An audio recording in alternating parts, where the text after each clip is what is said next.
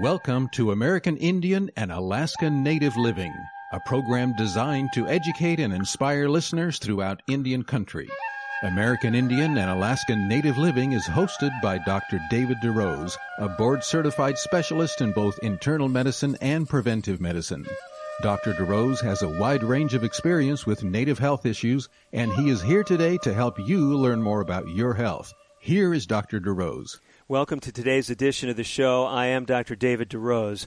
We're talking today about some really cutting-edge information, some things that inspired me when I was attending the first virtual meeting of the American Public Health Association, originally intended to be in San Francisco, California, but all of us, some 9,000 individuals, joined on a virtual platform. One of them was Dr. Eric Crosby. He's our guest today. Eric, it's great to have you with us. Oh, thank you for having me. Eric, now you and I were neighbors for a time. I mean, I say that somewhat tongue-in-cheek because I was living in the eastern part of Northern California. You're in the Reno area. Tell us a little bit about what you're up to in that part of Indian country. Yeah, very nice. So then thank you for having me, and thank you for talking to another audience here. It's a nice area. It's, again, native California, but I lived here the last couple of years, and there is a huge, or not huge, but a substantial American Indian Native Alaskan population. And, health is just one of those issues that's important to all humans. So hopefully, talking about issues today will be very interesting for your audience. I think it's going to be very relevant. And my audience, of course, although it's a program especially focused on areas of interest to Native Americans, Alaska Natives, and other indigenous peoples, really we have folks tuning in from all walks of life, some with very little contact to First Nation peoples. So I know this is a really great topic. The topic, for those of you joining us, is commercial determinants of health. Eric, before we set the stage, a lot of folks want to know about you. Some folks know you. You actually had a pretty prominent role there at APHA. I know you chaired a couple of sessions and made a couple of presentations. But tell us a little bit about your background. Yeah, so I'm a professor at the University of Nevada, Reno. I'm in the School of Community Health Sciences, but my background's actually in political science. So I was trained as a political scientist, and I use that lens to basically look through health issues and, more importantly, health policy.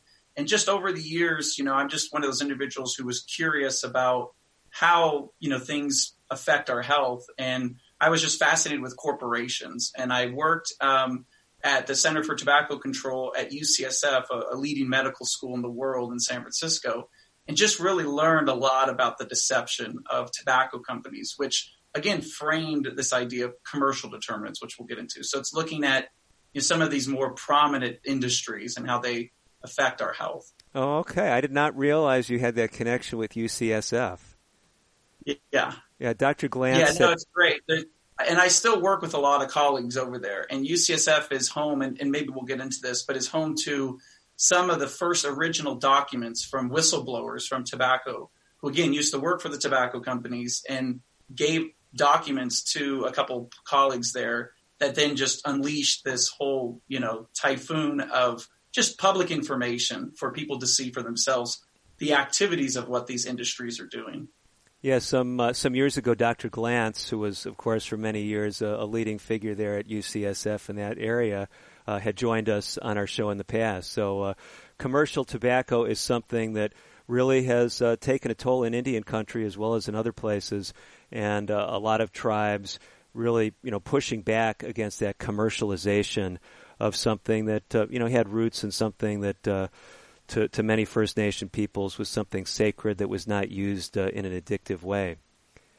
So, Eric, you've got this interesting background. I don't talk with many political scientists who are so active in the health arena. How did that transition take place? How did you end up at UCSF and tobacco control and then finally at the University of Nevada there in Reno? Right. Yeah, and that's a great question. So I'll try to keep this short. But I used to work with Dr. Glantz, actually. I was just looking for, like any young student, I was finishing my master's at San Francisco State. I was working in international relations, which is a subfield of political science, always interested not just in local issues, but global issues. And I just worked at the Tobacco Center there while I was finishing my master's and just was just amazed by how many things that these companies were doing. Just remarkable. And so I always was interested in the political side and policy in that aspect. And what's interesting about health is it is multi-sectoral. I think a lot of people in the public health field, probably people you've had on your show, whether they're doctors or nurses or people, they tend to look at, health from either an epidemiological perspective or health services and really focus and narrow in. And I think what's helpful for me is I come from a different lens. I look at health from a political sense, just like maybe a lawyer would, or an economist, or maybe a sociologist. And I think that's really helped me kind of educate even the people in the public health field to understand that there are other aspects. So just one quick example. I mean, here in Reno, we have a lot of casinos and a lot of bars. And, there's an economic issue in terms of, if we want to put forward policies to remove smoking in those casinos. So it's something that in any policy, you have to take into factor the economics, the law, the business perspective. And so my interests were always aligned with just understanding corporations. But what better corporation understand than the tobacco companies, which I would argue have a longer history of kind of fighting against government.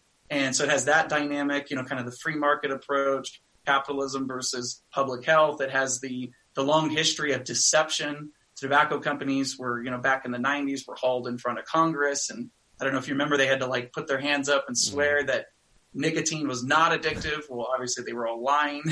But just that whole whistleblower, that whole experience of just exposing just how, rotten these companies were, was really just a big eye opener. And so I just kind of ran with that, used it to kind of then transition. And I applied for a position here in Reno. And the dean here of our school was really open to the idea of, let's look at some of these other disciplines. Let's look at business. Let's look at economics. And it's what we call kind of a multidisciplinary approach. It's not just looking at health. And again, we all in disciplines, we remain in our silos. Political scientists mostly talk to political scientists. Legal scholars talk mostly to legal scholars. And one of my goals is to try to branch out and open that communication and dialogue with these other disciplines. Well, I really appreciate you taking that dive, if you will, into an area that's not been embraced by too many folks. And Eric, you helped to pull together a session at the American Public Health Association meetings that to me was pretty novel, at least from my circles. I have not sat in a discussion of commercial determinants of health, maybe to set it in its proper context for my whole listening audience, because we do have folks that are health professionals who tune in, people with tribal health, people who are on tribal councils, and they're well versed in a lot of these discussions. But we have a lot of lay folks who tune in, and they may not hear some of the policy discussions. But let's frame this from the broader context of what's often called social determinants of health. Old school guy like me, physician with public health training as well, a lot of times working in a clinical practice, when we talk about preventive medicine, we talk about public health, we're often focused on individuals, talking about their personal behaviors. But we step back when we talk about social determinants of health. Can you give us a little insight into that whole discipline? To understand social determinants, let's kind of walk back in history and how people mostly have thought about determinants. So when we talk about determinants, these are things that determine, explain, cause your health. So for decades, even centuries, most people in the public health professions have really looked at biological determinants. So looking at things like, your age or your sex, or seeing if you have certain genetical makeup or biology, right? So if you have a history of high blood pressure or cholesterol, right, you have a higher chance of, getting some of those diseases, right? So you could look at somebody's biological and genetic makeup to understand some of their, determining outcomes from health. Then as kind of the science developed, there were other explanations that was not just about your nature, right, about how you were born and your pre-existing conditions, but there was also behavioral causes, right? And so and again, still to this day, a lot of clinical psychologists, a lot of people who focus at the individual level will look at individual behaviors like overconsumption of alcohol or smoking or certain kind of drug usage. But then I would say in the last 20, 30 years, there's been kind of a broad movement to look at other societal factors, right? And that's where we get the social determinants of health. So it's not just, how you were born with your pre-existing condition or the behaviors you may pick up, but what's happening around you, what's happening in your environment, right? So where are you born? Where do you work? How do you live, right? What is the economic stability of your family? Do you have access to medical care or health, right? And so this really shaped kind of still the thinking today of looking at these societal, systemic, environmental impacts. Well, commercial determinants is kind of a branch from that thinking, right? So expanding our approach of how our health is being determined. And really what commercial determinants is, it looks at commercial factors, right? So it's part of the environment, but what are certain industries doing and strategies that are, unhealthy or harmful to our health, right? So this really focuses on two areas. One is marketing and advertising, which we'll get into later. But how do companies market their products? I mean, this is really interesting stuff because this is really a quantum leap for where a lot of folks have been, as you laid out the landscape, Eric. So many people thinking of individual health factors, and a lot of times we lose sight of these broad issues. And as you painted that picture for social determinants of health, I know at the APHA meetings, I was in a number of sessions where there was a lot of discussion about how COVID-19 has really unmasked a lot of these social inequities and a lot of these challenges that people have in certain environments that are really not of their own choosing at all. And you're really pulling back the curtain, if you will, on another dimension, and that is how all these commercial factors that are really influencing our environment, whether it's our environment as far as what we're hearing, what we're seeing, but also just the options we have when we walk down the aisles in a store, or, I mean, it's a broad-reaching subject, isn't it? Right, and it's continuously evolving, right? So this is a new term that's been used to try to categorize, kind of these commercial influences, right? So commercial influences have been happening for a while, but to actually take a concept and to make it understandable is something big. And you mentioned earlier that there was about 9,000 people at the conference. So imagine of those 9,000 people, and I'd be happy to poll everybody, if, how many of them have heard about social determinants? I would say, the majority of them have heard about it or know about it. But if you polled people about commercial determinants, I would say less than 5% of those 9,000 people know that, yes, there's environmental impacts, but they're coming from a commercial sector, right? There are commercial influences through marketing, through lobbying practices that are harmful to our health, that are detrimental to how society is shaped, right? So it's not just that, you live in an area. We use a concept called food desert, right? Where you may not have access to healthier options. Well, those options just don't come out of thin air, right? They are pushed by commercial entities through marketing. They're pushed by political lobbying to make those political decisions. And again, I used to live in San Francisco, where you could walk up one street and you have Whole Foods Market, Safeway, all these grocery outlets, very accessible for, groceries. But then you walk 3-4 blocks down, you're into the Tenderloin, where you have nothing but fast food restaurants, gas stations, or, there's a lot of alcohol, tobacco. So really your environment is your social determinant, but what's really shaping that social determinant? And that's what I really want to hope to get across today with the audience. Great. So this is really fascinating stuff, and I know we got a whole show together, but as we're getting ready to close out this segment, can you just give us a landscape of where we're headed over the next 3 segments? Yeah, so what I would like to do is just explain to you, in public health, we talk about the problem and then the solution. So I'd like to talk about the emerging problems that are happening in the 21st century and how commercial determinants can help us look through this lens to understand some solutions to combat these new increasing problems. Thank you so much, Dr. Crosby. We are going to be back with more from Dr. Eric Crosby. This is really pertinent stuff if you're a tribal leader, if you're living on a reservation, if you're living in an urban area and you're native, even if you're not. These are really important issues for everybody if you're concerned about optimum health for you and your community. Stay tuned. We'll be back with more on today's edition of the show. We'll be right back after this. Today's broadcast has been pre-recorded. However, if you have questions about today's show or would like further information, please reach out to us on the web at AIANL.org. That stands for American Indian Alaska Native Living. Again, AIANL.org. Or you can call us at 1-800-775-HOPE. That's 1-800-775-4673. We'll be right back after this. The following is a public service announcement for victims of child abuse. For 13.5 years, I was the victim of severe child abuse. I was being beaten, cursed, and deprived of any kind of love and care. It was a big secret. Children are born to be loved, not to be abused. If you've experienced child abuse, find someone to talk to, someone you can trust, and share your hurt and disappointments. Go to overcomingabuse.org. That's overcomingabuse.org. We are strong, we are resilient, and we will get through this together. But these are stressful times, and it's important to also practice good self-care. It's normal to feel overwhelmed, anxious, or afraid, but there is hope. Reach out to someone, connect with your friends, stay in touch with your community, and know that you are not alone.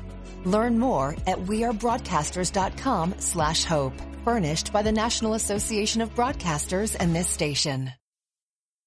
I'm Andrew Saul, Commissioner of Social Security. I'm here to warn you about telephone scammers pretending to be government employees. Some of these scammers may say threatening things like you will be arrested if you don't make payments or provide personal information. Do not fall for these tricks. These calls are not from us. Real Social Security employees will never threaten you for information or money.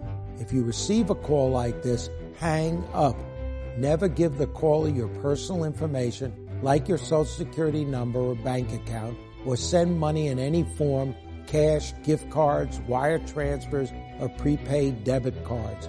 Report the call to our law enforcement arm, the Office of the Inspector General, at oig.ssa.gov. Share this information with your friends and family.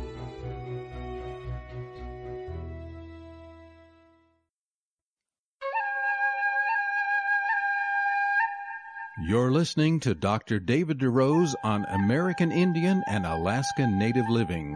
Your comments and questions are welcome. Call now at 1-800-775-HOPE. That's 1-800-775-4673. Here again is Dr. DeRose. Welcome back to our show today. I'm Dr. David DeRose. We're talking with Dr. Eric Crosby. The focus is on commercial determinants of health. And Eric, before we jump back into this very important discussion, I know folks in my audience love to get to know my guests better. You are an assistant professor there at the University of Nevada at Reno. You're in the community health sciences division there, even though you have a political science background. We heard a little bit about that in the first segment. But one of the things I know you've got an interesting background in is just going about the whole process of getting further education. And why I want to narrow in on this, Eric, is because we've got a lot of folks throughout Indian country who are looking at different educational opportunities. I meet so many Native youth who are telling me they want to get more training, come back to their community, give back to the ones who've really brought them into the world and nurtured them. And tell us a little bit about your journey, because I think it can speak to a lot of people in my audience. Right. So, again, and everything's kind of related, but I come from a big family, kind of a poor background. My parents didn't go to college. I didn't, you just kind of like, oh, what's college? What's that? And so I grew up in California, where I went to a community college first, because that was more affordable, couldn't get into the other schools. And in California, they have 3 tiers. The community college is the lower tier. Then I moved to a state school, San Francisco State. And then I went to UC Santa Cruz. And so that each level, I got to see different students, different faculty. And while I had, we all come from different backgrounds, I had kind of financial constraints. I was able to get through those. And I am the person I am today because of that. And I speak to that now because one thing I enjoy, instead of just teaching, is talking with young students or just young individuals. I go and speak at middle schools, high schools, I work with a lot of undergraduate students, and I speak about passion and happiness, because that's, I think, the key to life. Obviously, health is part of that. But I think there's a lot of students who follow either what their parents have told them or what, society has told them about college, and that you should follow this linear path. You've probably heard the stories that, when I was young, I wanted to be an engineer or a doctor or a lawyer. And I just think the more and more young people I talk to, and as the older they get, they have a similar story to mine, which I think is 90%, that you change a lot, right? You have different experiences that open different opportunities. So I was a photography major at once, and then history, and then political science, and then health. And so, but now I use all those elements, right? But I think if you follow your passion, if you're happy, it doesn't seem like work. I mean, I don't feel like I work a day in my life. And I think that's the key to success. And then just one other point is that I know that higher education, colleges, they're kind of good and bad, right? I mean, I can tell you the bad side about how, expensive they can be, and the cost barriers and the student debt and things of that nature. Sure. But there's scholarships, there's opportunities, there's ways. I've gone through school as, again, a financial hardship and able to do it. But I do think I also studied international relations, and the world is becoming increasingly competitive. So, and when you have automation and you don't have a skill set, some kind of skill, whether you get it in the university or you get it from some kind of training, for those who want to give back to their community, you have to be able to have knowledge, expertise in an area to assist those others. So that would be my big message takeaway. Tremendous. So folks who are listening today, whether you're at a place in your life where you're saying, hey, I'm pretty young, or I'm even in middle age, but I would like to be able to do more, it's never too late to get more education. I've taught in college classrooms as well, Eric, and I've had many of those non-traditional students, going back, getting because my discipline is, health related, getting a healthcare career after they went into another career path, and they said, hey, I want to do something that really engages me more with my people, more with the community, more service oriented. So really great. Appreciate your story. And with all that background, you've taken your focus and you're looking at these so-called commercial determinants of health.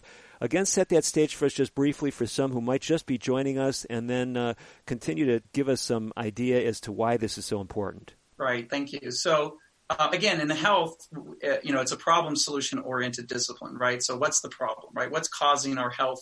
What's causing people to die? What's causing people to get sick? And a lot of times we look at biological factors, things like, your genetics or your preconceived, family history, or behaviors individually, right? If you're a smoker, you drink too much alcohol. More recently, we've looked at the environment, right? Social determinants of health, systemic issues, things that can cause problems. But commercial determinants of health, what I'm talking about today, is a branch of that society, right? Those social determinants of health, but looking at commercial factors. And what I mean by that are, certain marketing, advertising practices, lobbying of politicians to basically promote products that are unhealthy for our bodies. Things like tobacco, alcohol, sugar, medicine, certain things that yes, of course, everyone can have them in moderation. And again, smoking is, probably really interesting to that group. But I mean, just one quick example, if you look at natural tobacco, and again, this is a lot in the native populations, natural tobacco was used as a ceremonial thing. It's, practiced. And actually, if you smoke tobacco from, people who smoke cigars, let's say, they actually, yes, there's side effects and there are problems. But when you looked at a manufactured cigarette, again, a cigarette from the 1930s to the 1970s to 2020, these companies are putting very addicted, substances in these products. So it's not just natural tobacco anymore. It's mixed with all of these chemicals. And that's part of commercial determinants, is looking at, okay, this is an unhealthy product if you use it too much. But again, in its intended purpose, people have been smoking tobacco for centuries, right? But now what's happened is they put all these chemicals into it, and they've advertised them to very young people who, again, are being influenced by these sectors. So again, commercial determinants looks at the marketing and the political practices of these industries. So to help us better understand these commercial determinants, Eric, we really would like to see through your eyes, because I had the privilege at the American Public Health Association meetings to hear you do a very comprehensive overview, would probably be the best way to describe it, of these commercial determinants. And you put it in a context that made it understandable for health professionals, but I sense that you were someone who was good at explaining things, and I said, hey, this guy could do a great job in making it understandable for our radio audience. So tell us a little bit more about, where this thinking of commercial determinants comes from, at least in the healthcare arena, and then how it impacts all of us. Right. So again, in public health, and I'll walk this through both the public health people who understand this and even people who are not in public health. So first, in public health, a lot of scholars use what is called the epidemiological triangle. So imagine a triangle, there's three parts, right? There's a host, the agent, and the environment. Well, in any kind of disease or any kind of thing that's going to cause something for you to go wrong is what we call the agent. So imagine right now during the COVID-19, the pandemic, that things are being spread throughout with just the direct communication or involvement with other human beings. And let's say, imagine at the top end of the spectrum, you're the host, right? You're the individual who's being affected by the spread of this disease. But what causes the disease to interact differently is a lot your environment, right? And so the environment is kind of the social determinants of health, right? So if you're in an environment where, nobody's wearing a mask, right, you're more likely to probably get maybe COVID-19 if you are a little bit older and so forth. But the key part of understanding commercial determinants is understanding what's the vector, what's inside that triangle, right? So you have the three pillars, the host, the agent, the environment, but what's the vector that's causing the disease to happen? So in public health, we talk about, something like tuberculosis. We look at mosquitoes, right? So if you're in an environment where there's a bunch of deadly mosquitoes, that can infect you. So more like malaria? We're talking malaria, you mean? Malaria, or yeah, exactly. And so when it can affect you, that can be something that's very harmful. Or same like with COVID-19 with a bat or a certain kind of animal. Well, commercial determinants uses that same framework, but it reorients who the vector is and how that's causing the disease. So if I can give your audience one example with cigarettes. So let's say the agent of the disease that's being spread is, let's say, Marlboro cigarettes, right? I think most people know the kind of famous red icon Marlboro cigarettes. But imagine yourself, I want you to kind of close your eyes and imagine yourself walking to an environment like a liquor store where you see nothing but, signs of promotions, buy 2, get 1 free, on sale, big yellow, bright, bold font. And then you as the host is more susceptible to smoking because you're around all of that, marketing and advertising. But in commercial determinants, it's not a big mosquito that is lobbying Congress or marketing and pulling the strings. It's these big tobacco companies, right? That they're directly marketing to young people, vulnerable populations, people who don't know, the environment that they grow up. And so it looks at the marketing from that perspective. And so again, commercial determinants looks at the vector of disease and how that influences our health. So basically what I hear you talking about, Dr. Crosby, is a lot of times as a physician, as I'm sitting with a patient, if they're dealing with addictive commercial tobacco, they got lung problems or other issues, I'm talking with them about their personal interaction with those cigarettes, but I'm often not thinking of this broader picture that it's likely, at least to some extent, that why they're smoking, or at least one of the things that was involved in their adopting that habit. No doubt there was probably peer elements, very likely, but there were these commercial determinants where businesses were promoting to their peers, maybe 50 years ago, depending on how old they are, certain brands and showing images that made this look like something desirable. Am I understanding what you're trying to convey? Yes, that's exactly correct. We have to step away just briefly, Eric, and for those of you tuning in on today's broadcast, we've got some really cutting-edge stuff that can make a difference for you wherever you're at in life's journey. I'm Dr. David DeRose. A lot more to come. Stay tuned. American Indian and Alaska Native Living will continue in a moment. If you have questions or comments about today's pre-recorded broadcast, please contact us on the web at aianl.org or call 1-800-775-HOPE. That's 1-800-775-4673. The following is a public service announcement for victims of child abuse. The most negative thinking in my childhood was the things said to me. I felt like I was a bag of garbage waiting to go to the dump. Please, mums and dads, put a watch on your mouth as you relate to your children. If you've experienced child abuse, find someone to talk to, someone you can trust and share your hurt and disappointments. Go to overcomingabuse.org. That's overcomingabuse.org. Papa, why can't we telegraph while riding a horse? Son, there ain't no one to blame but Jeffro. He was riding old Betsy the Stallion, tip-tapping away at his telegraph, when blam! Ran right into the side of the saloon. Well, if Jeffro can't do it, neither should you. Don't text and drive. Visit StopTextStopWrecks.org. A message brought to you by the National Highway Traffic Safety Administration, Project Yellow Light, and the Ad Council. Hi, I'm Dr. Nia Hurd-Garris with today's tip for kids from the American Academy of Pediatrics. Every year, hundreds of teens drown. If your teen hasn't learned to swim yet, it's never too late. Even if your teen is a strong swimmer, make sure to supervise kids of any age. No one should swim alone. Teach them to enter the water feet first, wear life jackets on a boat, and never use alcohol or drugs on the water. Drowning is preventable. For more, visit healthychildren.org. When it comes to vaping, the truth can get clouded. So let's make it clear. Vaping is not safe for youth. Because vaping can put microscopic particles into your lungs. And dangerous things like metals into your body. And nicotine, which can harm a person's brain development through their mid-20s. With appealing flavors, high nicotine levels, and lots of promotion on social media. Many kids think vaping is harmless, but it's not. So talk to your kids about the risks of vaping. Because when you talk, they hear you. Learn more at underagedrinking.samhsa.gov.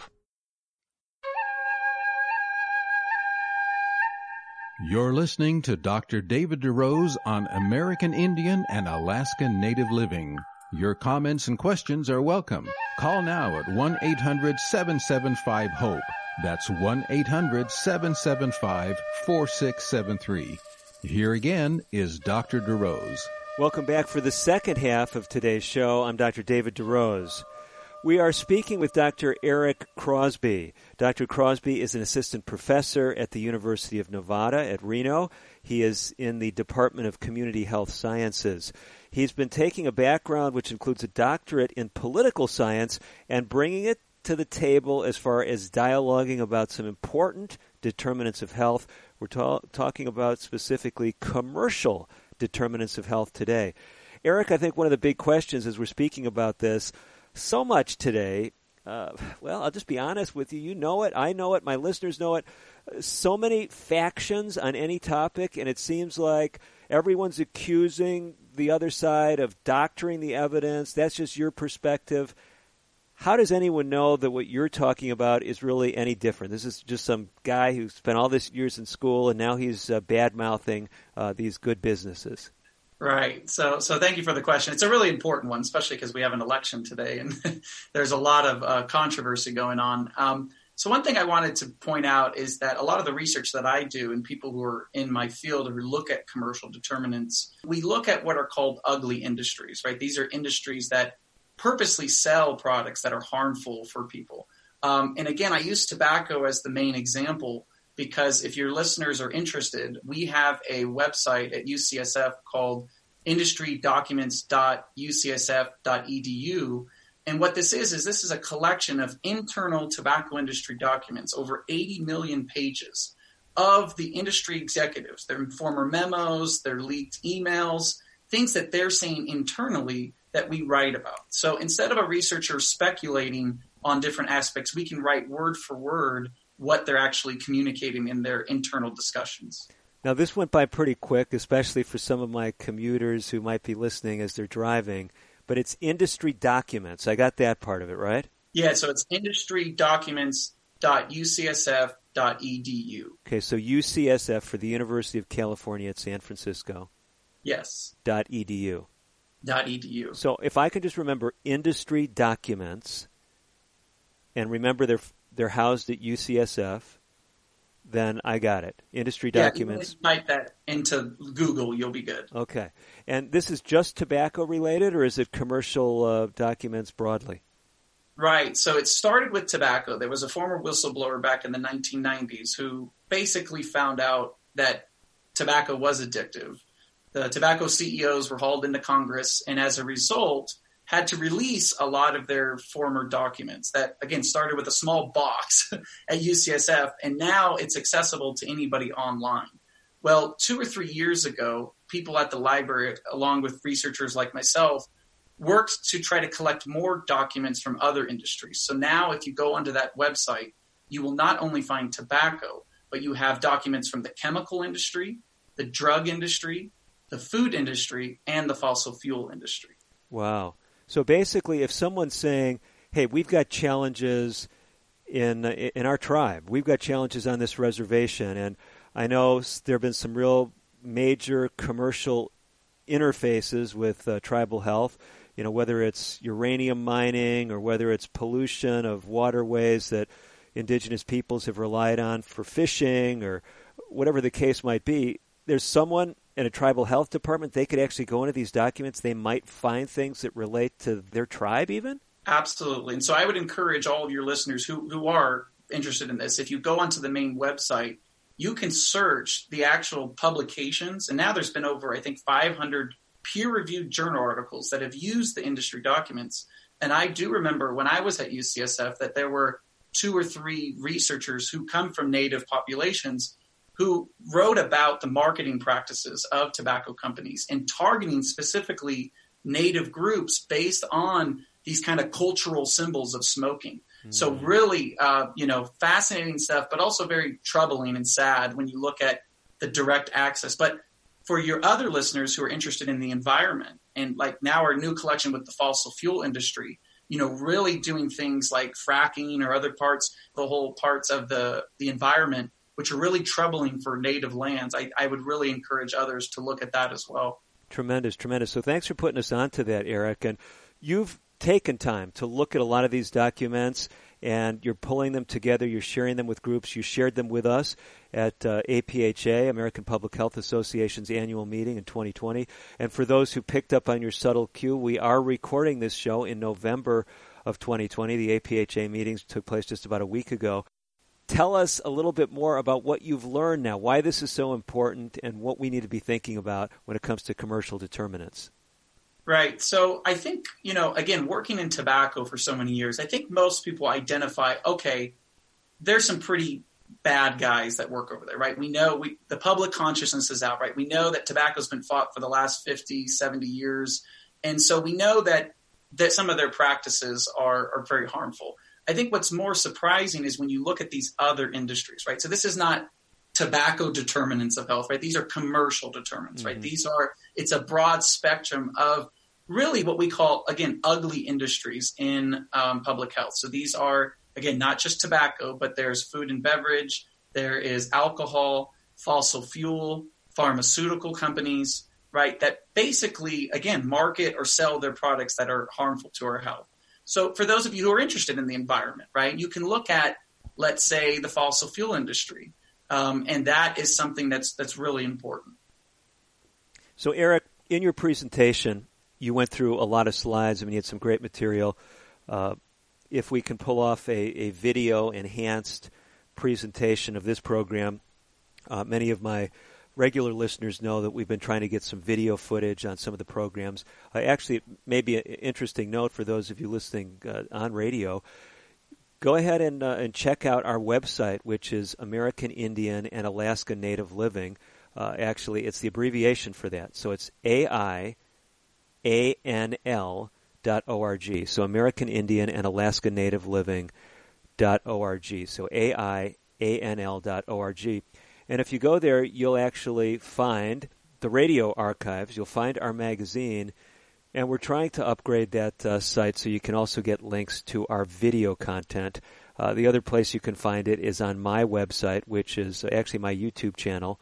I work for a company called Compass Health Consulting. So we're trying to pull that off, Eric, and get some of the graphics, because even though we're doing a radio interview, you don't realize it listening, but Eric has been showing graphics as we've been talking about his presentation. So help us understand this. You had a slide up at APHA, the good, the bad, and the ugly. What is all that nomenclature trying to differentiate?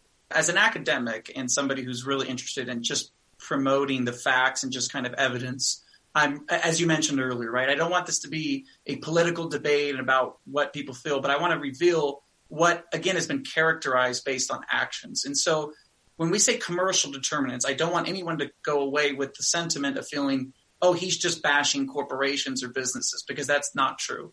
What commercial determinants is looking at, and it was what has been characterized by other people, is what is called the good, the bad, and the ugly. So there are a lot of really good companies out in the world. And if you look at surveys of best practices, there are companies like Lego who sell and manufacture toys. I mean, I have a son and he loves Legos, right? It's a great company that promotes kind of those happy thoughts, enjoyment, things of that nature. There are also called bad companies, which again, by surveys, what people are saying about companies. There are financial institutions where people are really upset with paying high fees on their paychecks. So when we're talking bad, it's not necessarily that someone's saying they're morally bad. It's just that when you do customer service surveys of commercial banks and things, a lot of times people will say, no, they're making it hard on me. They're hitting me with all these fines. Is that what you're talking about? Absolutely. Yes, okay. Yes. Thank you for the clarification. So yes, not morally bad. These are still good people who work for all these companies, but just by their surveys, customer service, that they are recognized as some of the kind of, bad companies based on, high fees, transaction rates, customer service.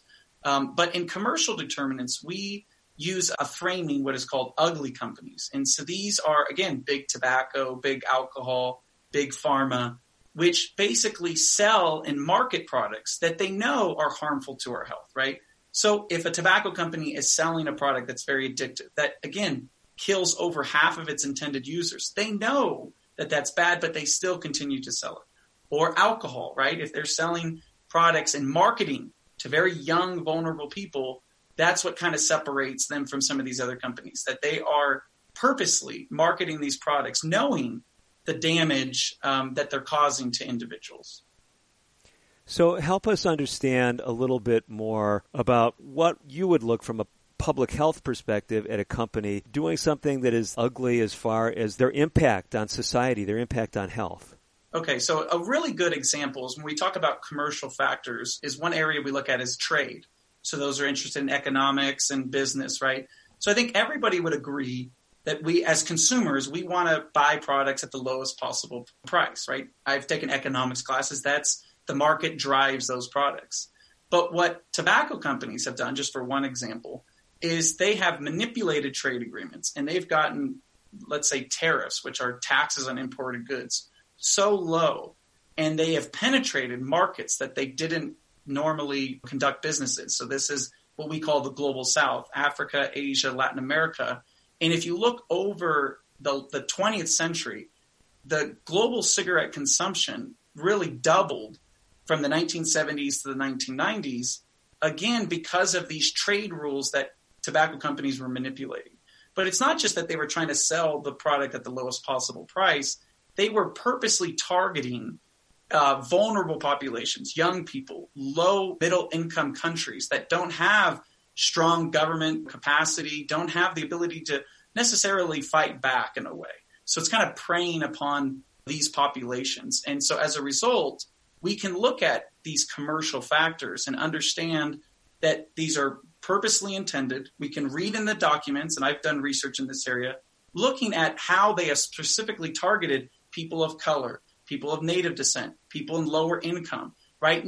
Again, while knowing that these products are harmful and will kill a lot of people. And so this, I think, to a lot of people is what turned the tide, some decades ago, against the tobacco industry when they really started to realize the level of corruption, what seemed to many people the wanton disregard for life. That was how many people characterized it. And in Indian country, I know, like you said, this whole discussion, this pushback against commercial tobacco. And in a lot of places, we've heard people saying, let's focus on sacred tobacco or keeping it sacred. There have been those dialogues. I know some people in maybe religious circles might raise some eyebrows depending on what their religious perspective is when you use the word sacred. But throughout Indian country, that's a pretty well-established approach, and they're really kind of siding with a lot of public opinion on this. So what do you see your role and others like you, Eric, when it comes to a public perception that already seems to have been altered by commercial interests? Right. I think my big goal in all of my research is just seeking the truth. I think that a lot of the research that we do when we're looking at these industry documents is just letting the public know what these companies are up to, and then letting the public decide for their own about whether they feel, a certain way around certain companies. That is such a tremendous message, and we want to hear more in our final segment.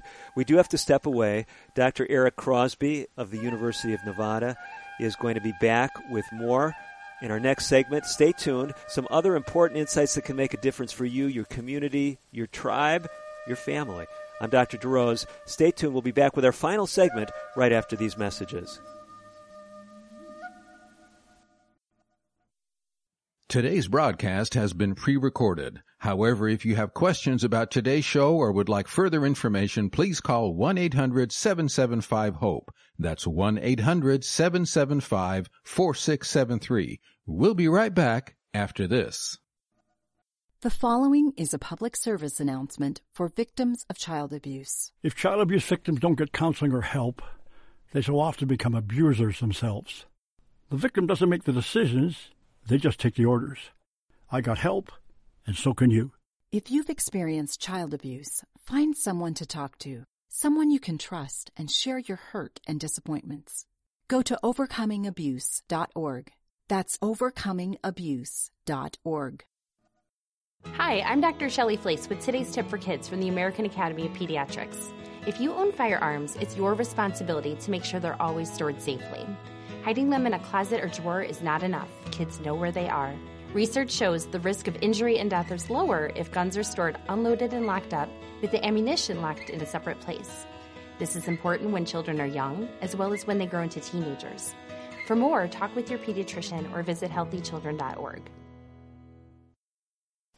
So I wanted to talk with you and your mom today, Lily, because some people at school have noticed changes going on with you, and we're concerned.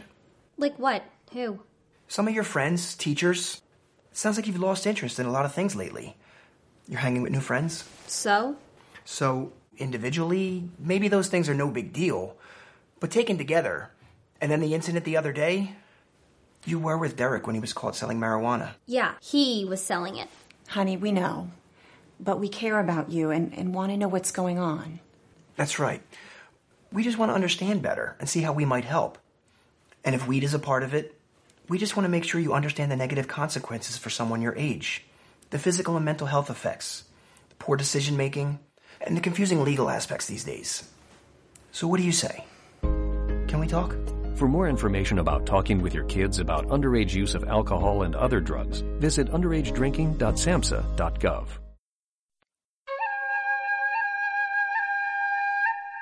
You're listening to Dr. David DeRose on American Indian and Alaskan Native Living. Your comments and questions are welcome. Call now at 1-800-775-HOPE. That's 1-800-775-4673. Here again is Dr. DeRose. Welcome back to our final segment of today's edition of the broadcast. I'm Dr. David DeRose. With me, Dr. Eric Crosby. Eric, you've been helping us understand these commercial determinants of health, and we're all anxious to really pull this all together and really understand some of the most, concerning things from the vantage point of someone like you and other people in public health. Help us to understand this whole dynamic of altering the public's perception and what we can do to really just educate ourselves and make a difference. Right. So again, using the tobacco example, because tobacco's had a long history of doing this, what a lot of these companies try to do is just deny the harmful effects of their products. And they're trying to basically minimize perception and ultimately create doubt. So again, the tobacco companies did this for decades around the addictive nature of nicotine. We see this now with the fossil fuel industry, denying the science around climate change and its effect on, let's say, native populations. And so, as you mentioned, I think it's really important to the work that we're doing in commercial determinants is just shedding light on what these industries are doing and trying to expose their practices so the public is just more aware. So a lot of education around these kind of deceitful and deceptive practices, I think, will help turn public perception, which will then turn into regulations and, having us live in a healthier environment. Great. So help us to see this picture a little bit broader. What kind of things are going on with some of these commercial interests that are actually affecting perceptions in a way that actually, helps their bottom line and ultimately hurts the public health? So a big example from the pharmaceutical industry is that we in public health have a huge opioid epidemic. And opioids are prescription drugs that are legal. But back in the 1990s, what a lot of the big pharmaceutical companies did was they denied telling us the truth around the addictive nature, just like tobacco, of these products. And so one way they did this was actually recruiting scientists that were, favorable towards their industry perceptions and their positions. And so developing not only that relationship, but that credibility. So one example from the early 2000s was from a company called Purdue Pharma, where they had this, doctor on the screen saying that we doctors were wrong in thinking that opioids cannot be used long-term.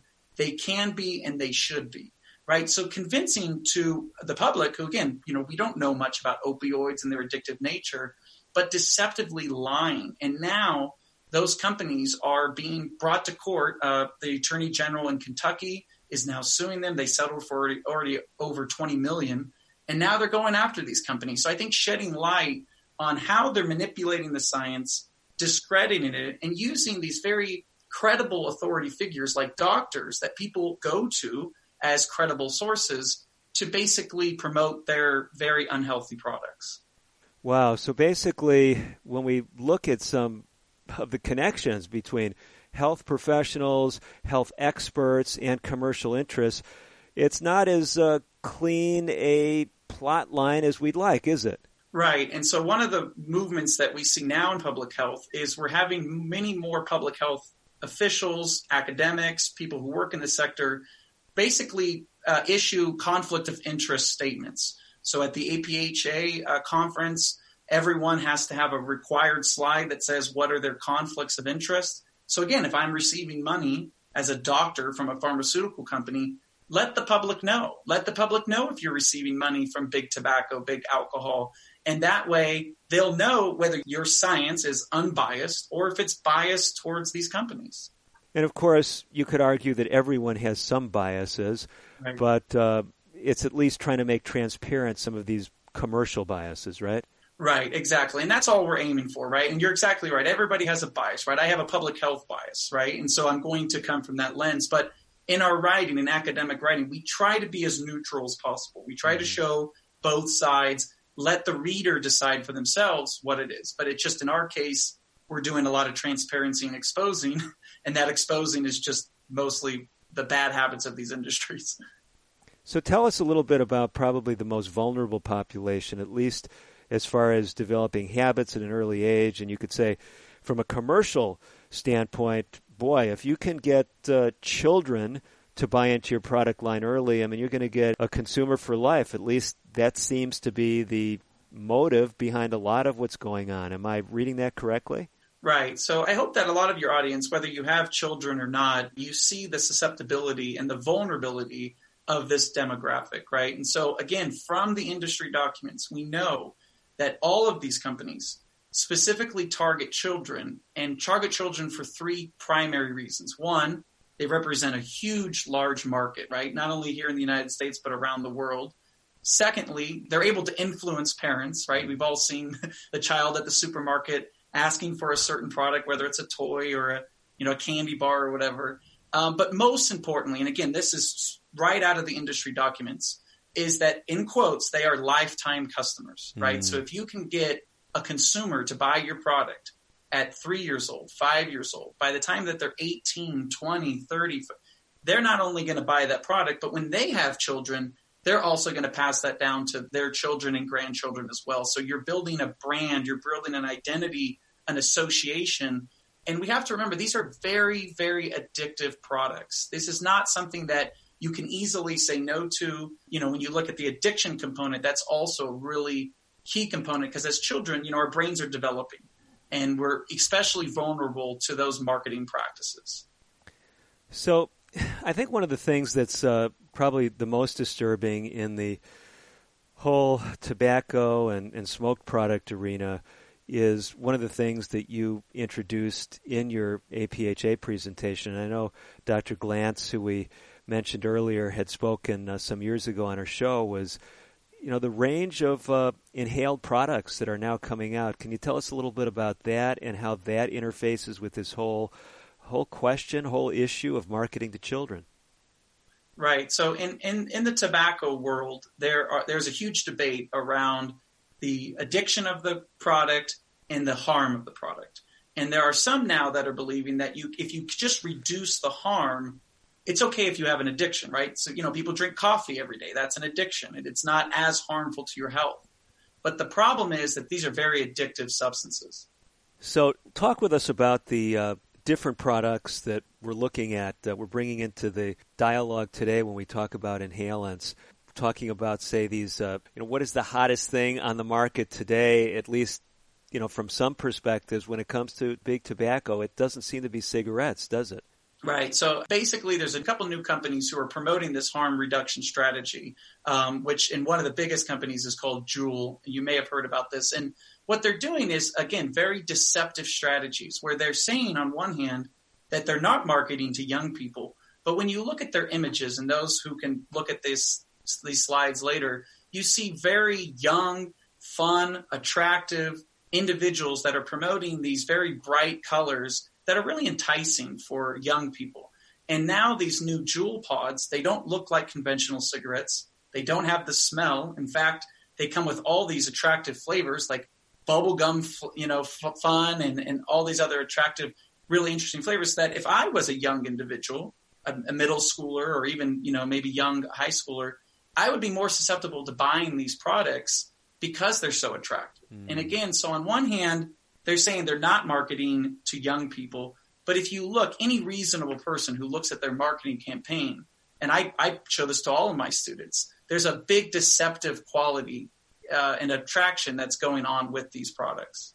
So what about the industry documents? I mean, do we have access yet to industry documents that deal with some of these newer things like Juul, for example?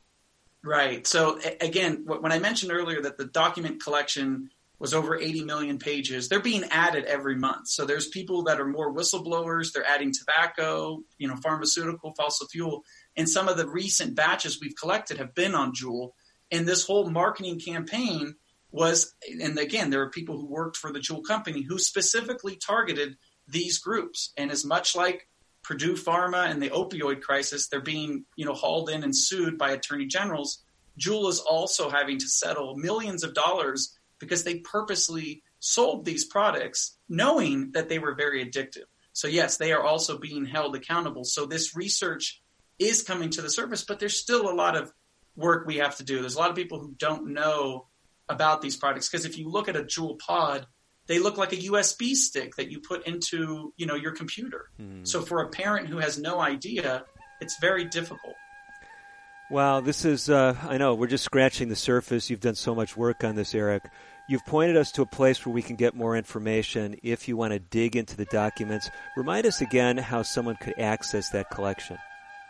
Right, so it's the website is called, it's at UCSF. It's the industrydocuments.ucsf.edu URL. But if you go into Google, just type in industry documents, UCSF, you will find those documents. Well, Eric, you've opened our minds to some important discussions when it comes to health, commercial determinants of health. And really, that's about all the time we've got. It's been great to have you with us as our guest. All right. Thank you very much. Thank you for having me. Well, thank you to each one of you for joining us on today's edition of the broadcast. I'm Dr. David DeRose, as always, wishing you the very best of health. Native Voice One, the Native American Radio Network.